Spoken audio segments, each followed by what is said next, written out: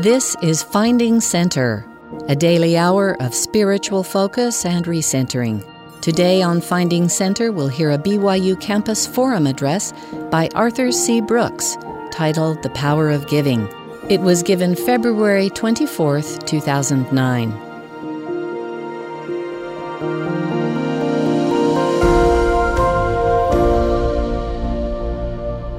Arthur C. Brooks is the president of the American Enterprise Institute.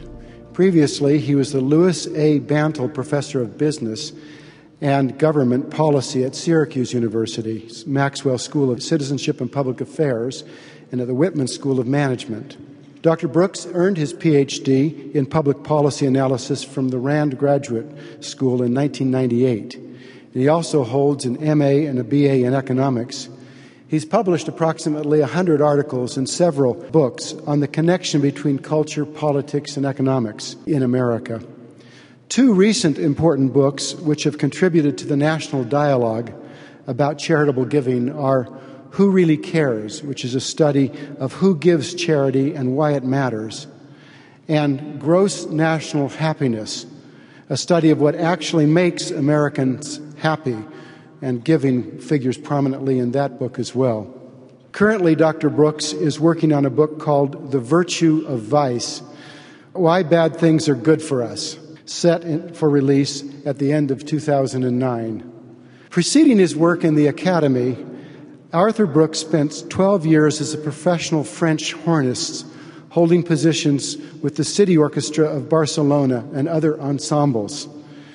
He is a native of Seattle, Washington, and currently lives in Syracuse, New York, with his wife, Esther, and their 3 children. Please welcome Arthur C. Brooks to Brigham Young University. Thank you, Dr. Tanner, President Samuelson. Thank you to all of my academic colleagues and friends. Thank you to all of you for taking time this morning to come hear my remarks. It's an honor for me to be here at Brigham Young, and it's a delight for me to be here in beautiful Provo. The last time I was here was in the fall of 2007, and I have happy memories of my last visit, and I have great anticipation of my next. I'm always delighted to be here, and I can see why statistics show that Utahns are some of the happiest people in the United States. It's quite clear just by looking around why that would be so. I'm going to talk to you today about something that you've probably given a lot of thought to, charity. But I want to talk about it in a way that maybe you haven't thought about it, about how you can use it in your lives and use it in the lives of others. I want to talk to you about how charity can and should prominently figure in the lives of Christian people, but in a way that maybe hasn't quite occurred to you before. And I want to start with a quote from the famous industrialist John D. Rockefeller from 1905. Rockefeller was famously quoted in that year as saying, "God gave me my money." Now, that's sort of troubling to Christian people like us. God gave him his money. And it's frequently used as evidence that John D. Rockefeller was a bad man, that he believed that he deserved to be rich when other people were poor. But that's actually not what he meant. Here's the full quote. "God gave me my money. I believe the power to make money is a gift from God, to be developed and used to the best of our ability for the good of mankind." What he meant was this. He believed that he made money because he was charged with helping others with his money. And he honestly believed, he wrote at other times, that if he stopped giving his money and giving it in the right way, that God would take his money away. Now, that still might trouble you theologically, that God would intervene in the direct finances of John D. Rockefeller. But you have to admit, it doesn't sound so weird at that point. Now, John D. Rockefeller believed that he was rich because he gave so much. And throughout his life, before he was a rich man, he gave a lot. He was a charitable person. A lot of entrepreneurs believe that one of the reasons that they're rich is because they give. Entrepreneurs in this country are some of the most charitable citizens. And I've always heard this, because for years I taught in a department of entrepreneurship. So I got to know the modern John D. Rockefellers who thought that they were rich partly because they gave. But I never believed it. I never believed a word of it, because I was trained as an economist. A lot of you have taken classes in economics. And when you walk into your first class in economics, here's what the professor doesn't say. You want to get rich? Give all your money away. That's not the advice. It doesn't make sense. No. You have to have money first, and then you can give it away. That's what economists like me think. So I set out to test John D. Rockefeller's view that he was rich because he gave, and all the other entrepreneurs that I talked to. And my goal was this. Next time I heard somebody say it, I was going to say, no. I have the data. The data say, no, you have to have it before you can give it away. Well, I'm going to tell you what I found. And in a nutshell, what I found was that Rockefeller was right, and I was wrong. And I'm going to show you the evidence that shows you how wrong I was and how you can use this information in your life and how I'm using it in mine. But first, a little background on charitable giving in America. Americans give. Americans give a lot. In 2006, American citizens privately gave about $300 billion away to charity. Now, $300 billion, is that a lot? Is that a little? Who even knows these days? I mean, the president with a stroke of a pen could give away 3 times that to people who've not paid their mortgages, for all we know. It's a crazy time out there. But to put it into perspective, $300 billion is more than the entire national income of Sweden. We give away to charity more than the Swedes make in their whole country in income. That's a lot of money. Americans, 75% of Americans' families give every year. 50% volunteer their time. And many Americans give in myriad other ways that are not captured in data. Now, at one point, when I was teaching about this subject, I decided to figure out who in America is the most charitable, and I compared states. And you're not going to be very surprised at what I found. The most charitable state in the United States, of course, is Utah, where people give approximately twice as much as the second leading state in charitable giving. So congratulations to you. I recommend that you be proud, but that's not right. You should be pleased about that. And keep it up. Now, given this, one often asks, how do Americans compare in charitable giving with people around the world? And there's a perception out there, if you listen to politicians, that we're stingy. So Jimmy Carter, the former president of the United States, said in a relatively recent speech, you know the problem with Americans? They just don't care about the less fortunate of the world. Well, the data say that President Carter is wrong. If we look at how Americans give per capita compared to citizens in other countries of the world, we will find that the average American citizen gives away 3.5 times as much money each year as the average French citizen, 7 times as much as the average German, 14 times as much as the average Italian. Now, as an economist, I want to know whether or not that's because we're richer. So when you correct for income differences and tax differences and all the things that make the United States a different country, you find that the gap doesn't close. This is an authentic difference in culture. Once again, something I do believe we can be quite pleased with. The question then is, why does it matter? And which is pushing and which is pulling? Is the fact that we're, generally speaking, a richer country the reason that we give so much, as I had always thought? Or is it true what John D. Rockefeller would have said, that we give so much, and guess what? That's one of the secrets to our success. That's what I set out to show. I set out to show that Rockefeller was wrong, that you have to have the money before you give it away, that we all need to go to work, that we need tax policy that puts plenty of money in our pockets, and then we'll help each other. That's what I intended to show. And the way that I set out to show that is by gathering data on 30,000 American families from all over the country. Actually, colleagues at Harvard University collected the data in the year 2000. From coast to coast, 41 communities, big and small towns, north and south. Salt Lake City was one of the communities we looked at. Washington, D.C., Seattle, Washington, my hometown. Lots of places were in there. 30,000 families were asked questions about how much they gave, what they gave to, how much money they made. about their education and their family life and everything in between. It was the most comprehensive look at people's service behavior and their charitable giving that we've ever had before. And I really eagerly anticipated these data because I was going to show what I'd always thought. This was going to give me a statistical way to show that you have to have the money first. So I charted it up, did all the statistical analysis.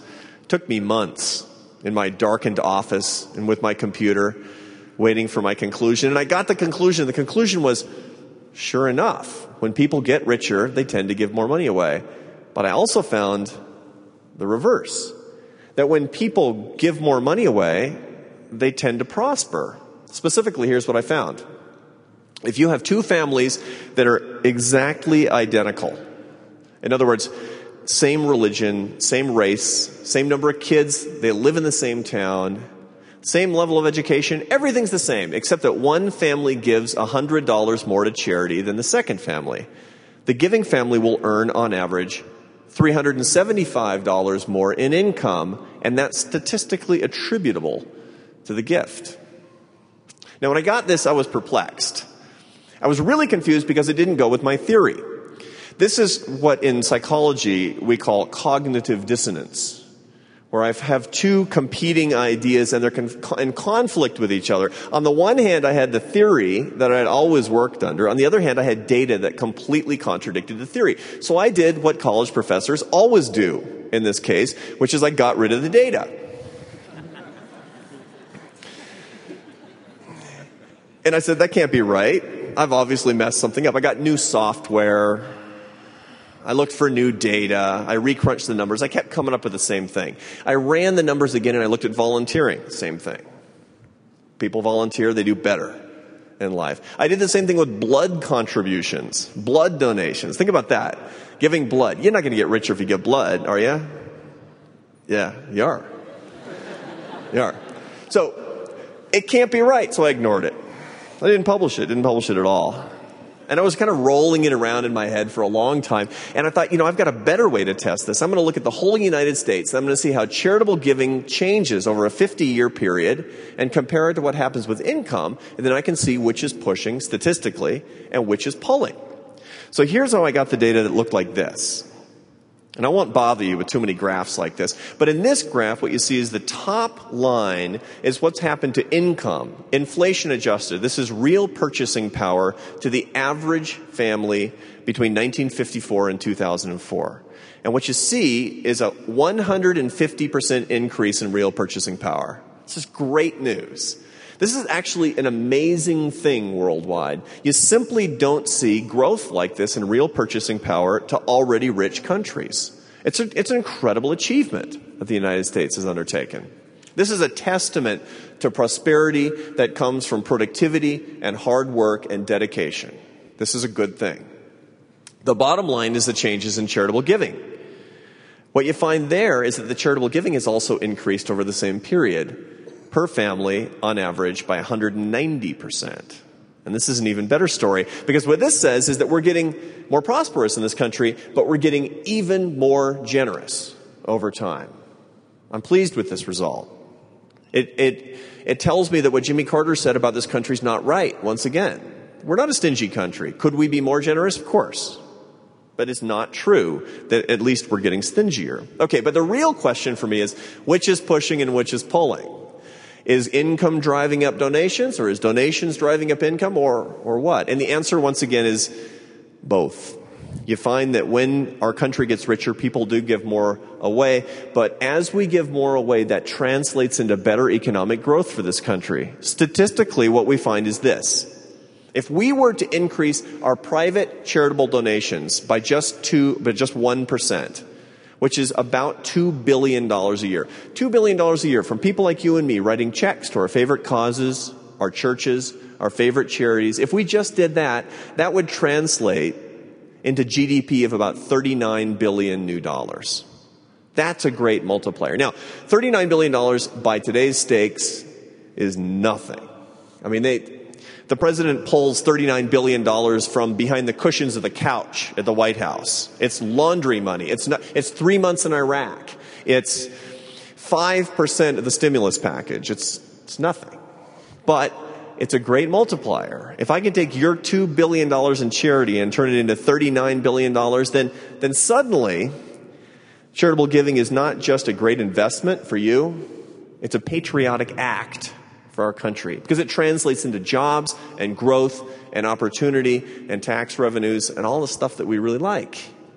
If that's true, I'm getting this crazy result and it keeps coming back with the same thing over and over and over. Rockefeller was right.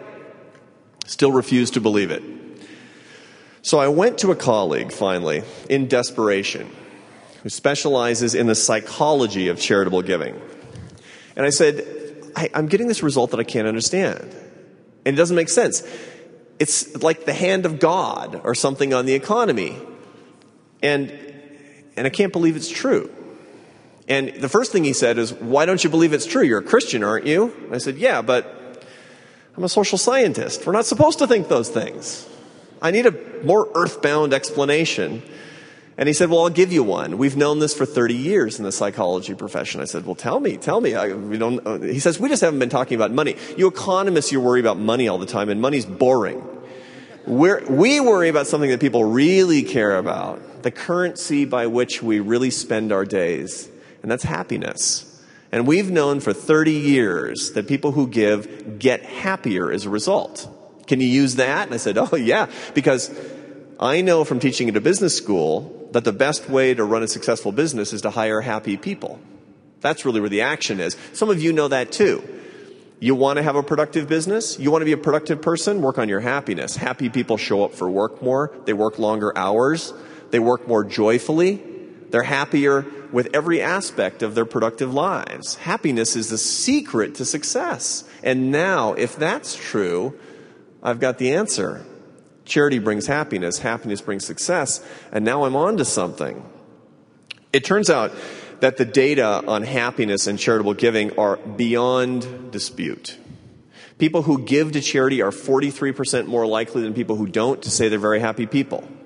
People who give blood are twice as likely to say they're very happy people as people who don't give blood. People who volunteer are happier. The list goes on. You simply can't find any kind of service and that won't make you happier. Laboratory experiments using human subjects find that when people are asked to give to other people, they elevate their mood. Furthermore, if you increase your level of charitable giving, you can permanently your level of what psychologists call positive affect, which is to say being in a good mood. You can be a happier person that way.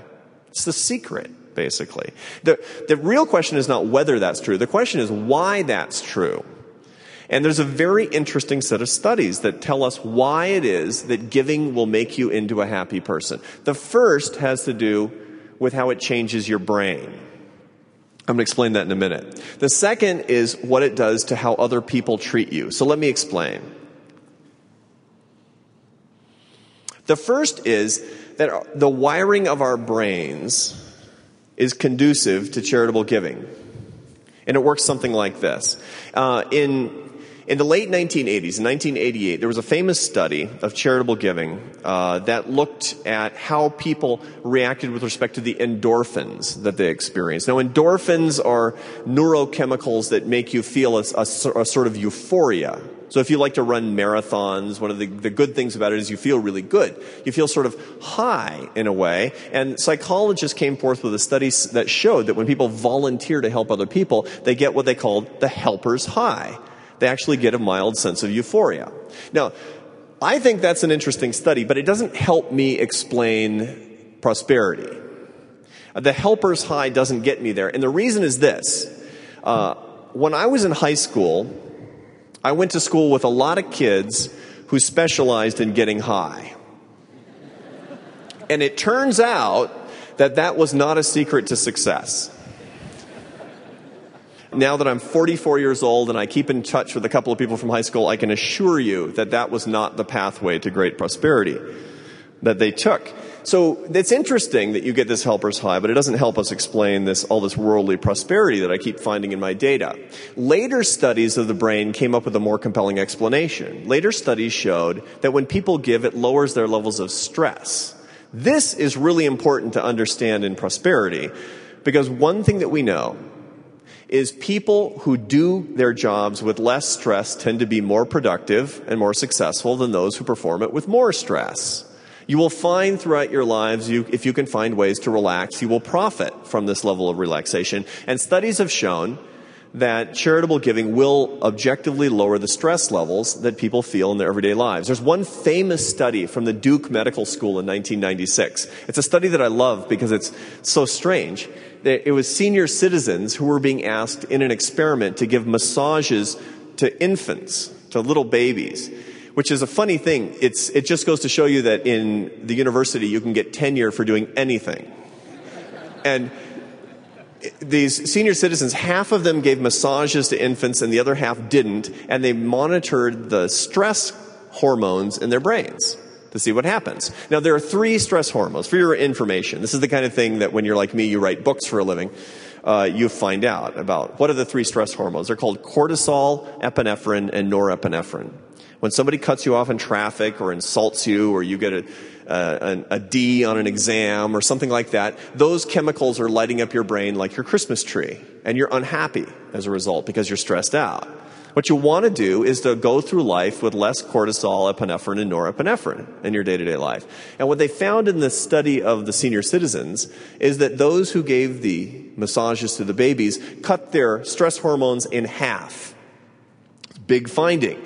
Their interpretation was that this is great advice for people who want to be more effective. And this tells us something about why people who give a lot as part of their regular lifestyles are going to be more successful. The second set of studies has not to do with your brain when you give, but other people's brains when you give. A study from the University of Kent in southern England was dedicated to figuring out how people see others who are givers. And there's a study called, it was an experiment called a cooperation game, in which people were gathered in a large room and they were given a little bit of money and asked to contribute to a common fund.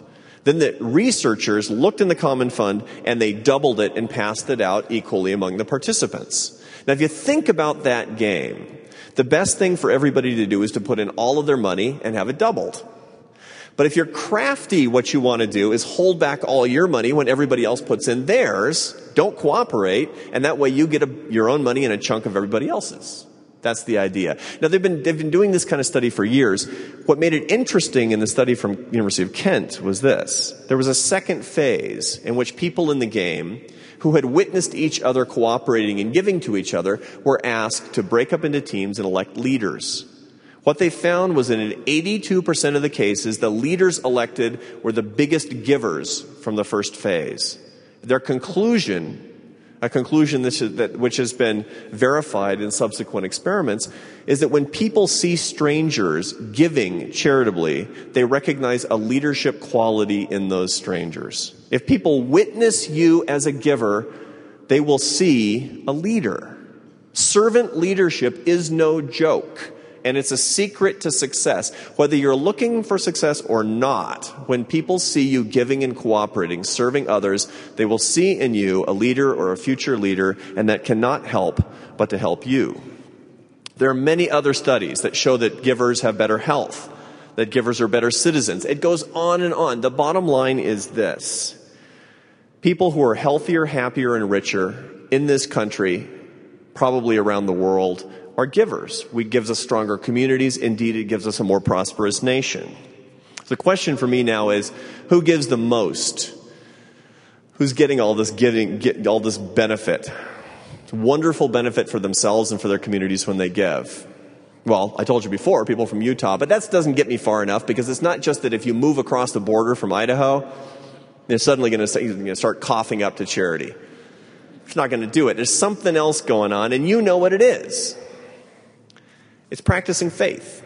This is the number one characteristic that explains charitable giving in this country, is practicing one's faith. People who practice their faith regularly, which is to say they attend worship services every week, 91% give to charity each year. People who don't attend every week, 66% do. Now, this translates into millions and millions of people who are healthier, happier, and more prosperous than their neighbors, and it charts back to a lot of their religious experiences.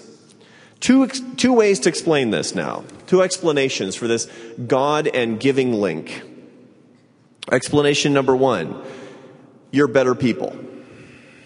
That's not a very Christian explanation. Explanation number two is that you've been given a special gift, the gift of giving. Now, I'm going to ask you to take a pretty sophisticated understanding here of charitable giving. Because as Christian people, we are taught that giving is important to help others. I'm telling you, the data say giving helps you. So if you want to help others, don't just give to them. Think about what you can do today to help somebody else to give. The main beneficiary of a charitable gift is the giver, him or herself. Let me summarize that. What do the data tell me as a Christian man? The answer is, I am the big beneficiary of my own giving. That people like me who take my faith seriously are the beneficiaries because we tend to give a lot. We've been taught to do what is right, and we're reaping the reward. So how can we, given this fact, reinterpret the scriptures about charitable giving? How can we take it to the next level? Consider this. Mosiah 4:21. And now, if God, who has created you, on whom you are dependent for your lives, and for all that ye have and are, doth grant unto you whatsoever ye ask that is right in faith, believing that ye shall receive, O then how ye ought to impart of the substance that ye have one to another. The traditional interpretation of this passage, which is similar to the passage in any sacred text, is basically, give more to other people. You have so much. Give more. Take it to the next level. Take it to the source of the prosperity. You have been given the gift of giving. Give the gift of giving. How are you going to do that? How are you going to help somebody to give more today? There are a lot of ways to do it. Let me tell you how you've done it for me. Let me tell you, and you don't even know this, but let me tell you a little story, a quick story. I want to tell you a story about a briefcase. I know it's a weird subject for a story, but it's actually a magic briefcase. It's my magic Brigham Young University briefcase. I visited here in the fall of 2007 for the first time. I'd never been here before. And my friend Gary Cornea, who's the dean of the business school, he gave me a beautiful briefcase that said Brigham Young University on it. And I took it home and I put it away because I already had a briefcase. And I didn't think about it. But about a month later, my briefcase broke. And I was complaining to my wife. And I said, the handle's broken. It's very inconvenient. She said, well, what about that BYU briefcase you brought home? Why don't you carry that? I said, okay, that's a good idea. So I took all my stuff and I put it in the BYU briefcase and I started carrying it around. Now, I at the time I had my research assistant at Syracuse University. His name is Nick Bailey. He's here. He works at BYU now. He noticed. He says, "You're carrying a BYU briefcase." I said, "Yeah, it's great. It's an Italian briefcase. It's very nice. It's nicely done." And one of the things that I noticed, it was funny, is that when I was out in public, because I travel a lot, that the first thing that people you don't know when you're carrying a briefcase that says something on it, they'll read the briefcase and they'll look at you. And it occurred to me, people were saying, he's a Mormon guy. And that's actually sort of false religious advertising because I'm a Roman Catholic. Now, I take my faith really seriously, but no matter how seriously I take my faith, technically that still doesn't make me into a Mormon. So I was walking around saying basically I'm a Mormon, and the funny thing is it was changing my personality. And the reason it was changing my personality is because I noticed when I was mortified by the idea that somebody would say, you know, I was in the airport and I saw this Mormon guy and he was being a real jerk. I wanted to live up to your reputation. It was making me into a better person. It was a magic briefcase. And so it might be occurring to you, what's the implication of this story? Well, obviously I'm trying to get a new briefcase right now. But you know, it may be, you know, the greatest kind of evangelization that the LDS Church can undertake is to buy 300 million briefcases and give them out to all Americans or something like that. But my big point here is that it was making my life better. I was happier. Things were going really well for me as I was carrying that briefcase. And the reason is because the service for which you've become justifiably famous was infecting my life. It was making me better. And that making me better was not just helping somebody that I would help at an airport. It was helping me. And I thank you for that. So how else, besides accidentally buying somebody a briefcase, can you find a way to help other people to give more today? Let's start with some myths about charitable giving. Myth number 1, giving makes us poorer. You hear this all the time. This is what the economist like me thinks. It's wrong. It's wrong. You have to fight it. And there are arguments that are not just the hand of God, at least not directly the hand of God, maybe the hand of God through our neurochemistry, have to do with the structure of our brains, but good explanations for why this is not true. Myth number 2 is that people are naturally selfish. I hear this constantly. They're not going to give. People are just selfish.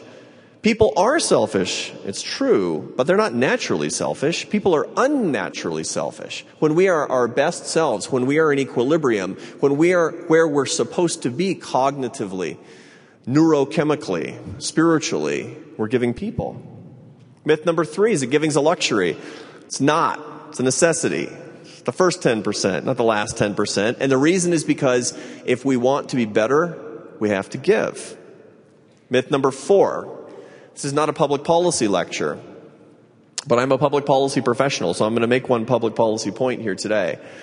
You will hear in the coming days and weeks and months that if our country were doing what it should be doing for people in need, then that we wouldn't need private giving. That the government would be taking care of people who need it, that we would not need you to step in to provide needs. I am here to tell you today, having looked at the data, that the day the government takes over for you and your private charity is the day we get poorer, unhappier, and unhealthier. The process starts right now, the day the government crowds us out. We must demand to take our place as givers and to support our communities of need and people who need the services that we can provide. How else can we get it? Well, teaching. We're teachers. I'm a teacher. You're a teacher. We're leaders in our communities. Everything that we do demonstrates what we believe. People mimic those who are successful and those who are happy, people who are well-adjusted. You've heard many times throughout your training in church and in school that you're never really alone. Somebody's always watching you. You're always creating an example, and as such, you're a teacher. What will you do today that people will see to make sure that it's clear that you're a charitable giver and they will emulate you? How can we bring our creativity to bear more in our families, in our churches? How can we create a curriculum where giving is a core competency? We're very good at teaching reading and writing. Well, we're not that good at that either. But in theory, we're pretty good at teaching reading and writing. We're not very good. We don't take teaching giving seriously, yet this is a core competency for successful citizenship and happy life. We need to be better about teaching this. And so what I charge you with today is what I charge myself with, is more creative solutions to see how we can work these concepts more into our everyday life. You can tell this has changed my life a lot. I hope you can tell that. And it really has. When I was working on this research 4 years ago, I came home with a chapter from a book that showed these data analysis, and my wife read it. She reads everything I write. She tells me pretty honestly when it's not so good. But she read this and she said, I think this is really something. I think we can use this. I said, yeah, we should give more. We should write bigger checks. We should take this seriously. She said, no. I think we should do something bigger. She said, I think we should adopt a baby. Right? And I said, sweetheart, it's only a book.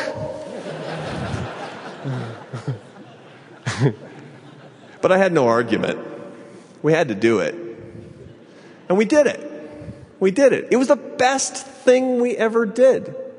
That changed our life even more. I guarantee you, your money cheerfully refunded. I can't guarantee that. But I promise you that this stuff really works. It works for reasons if you want because of God in heaven, or it works if you want for reasons of your neurochemistry. But it really works. And I leave you with that. And one more thought.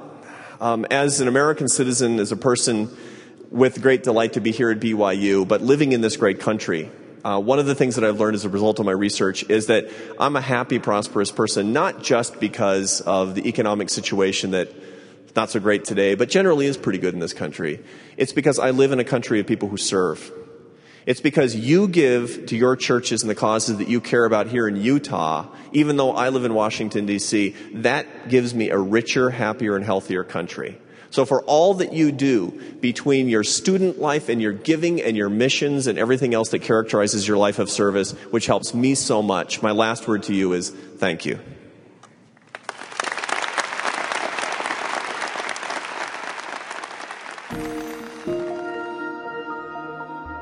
You've been listening to Finding Center. Join us every weekday at 11 a.m. Mountain, 1 Eastern for an hour of inspiration and recentering. Today we heard The Power of Giving by Arthur C. Brooks. Find a link to the full text, audio, and video of this address at byuradio.org/Finding Center.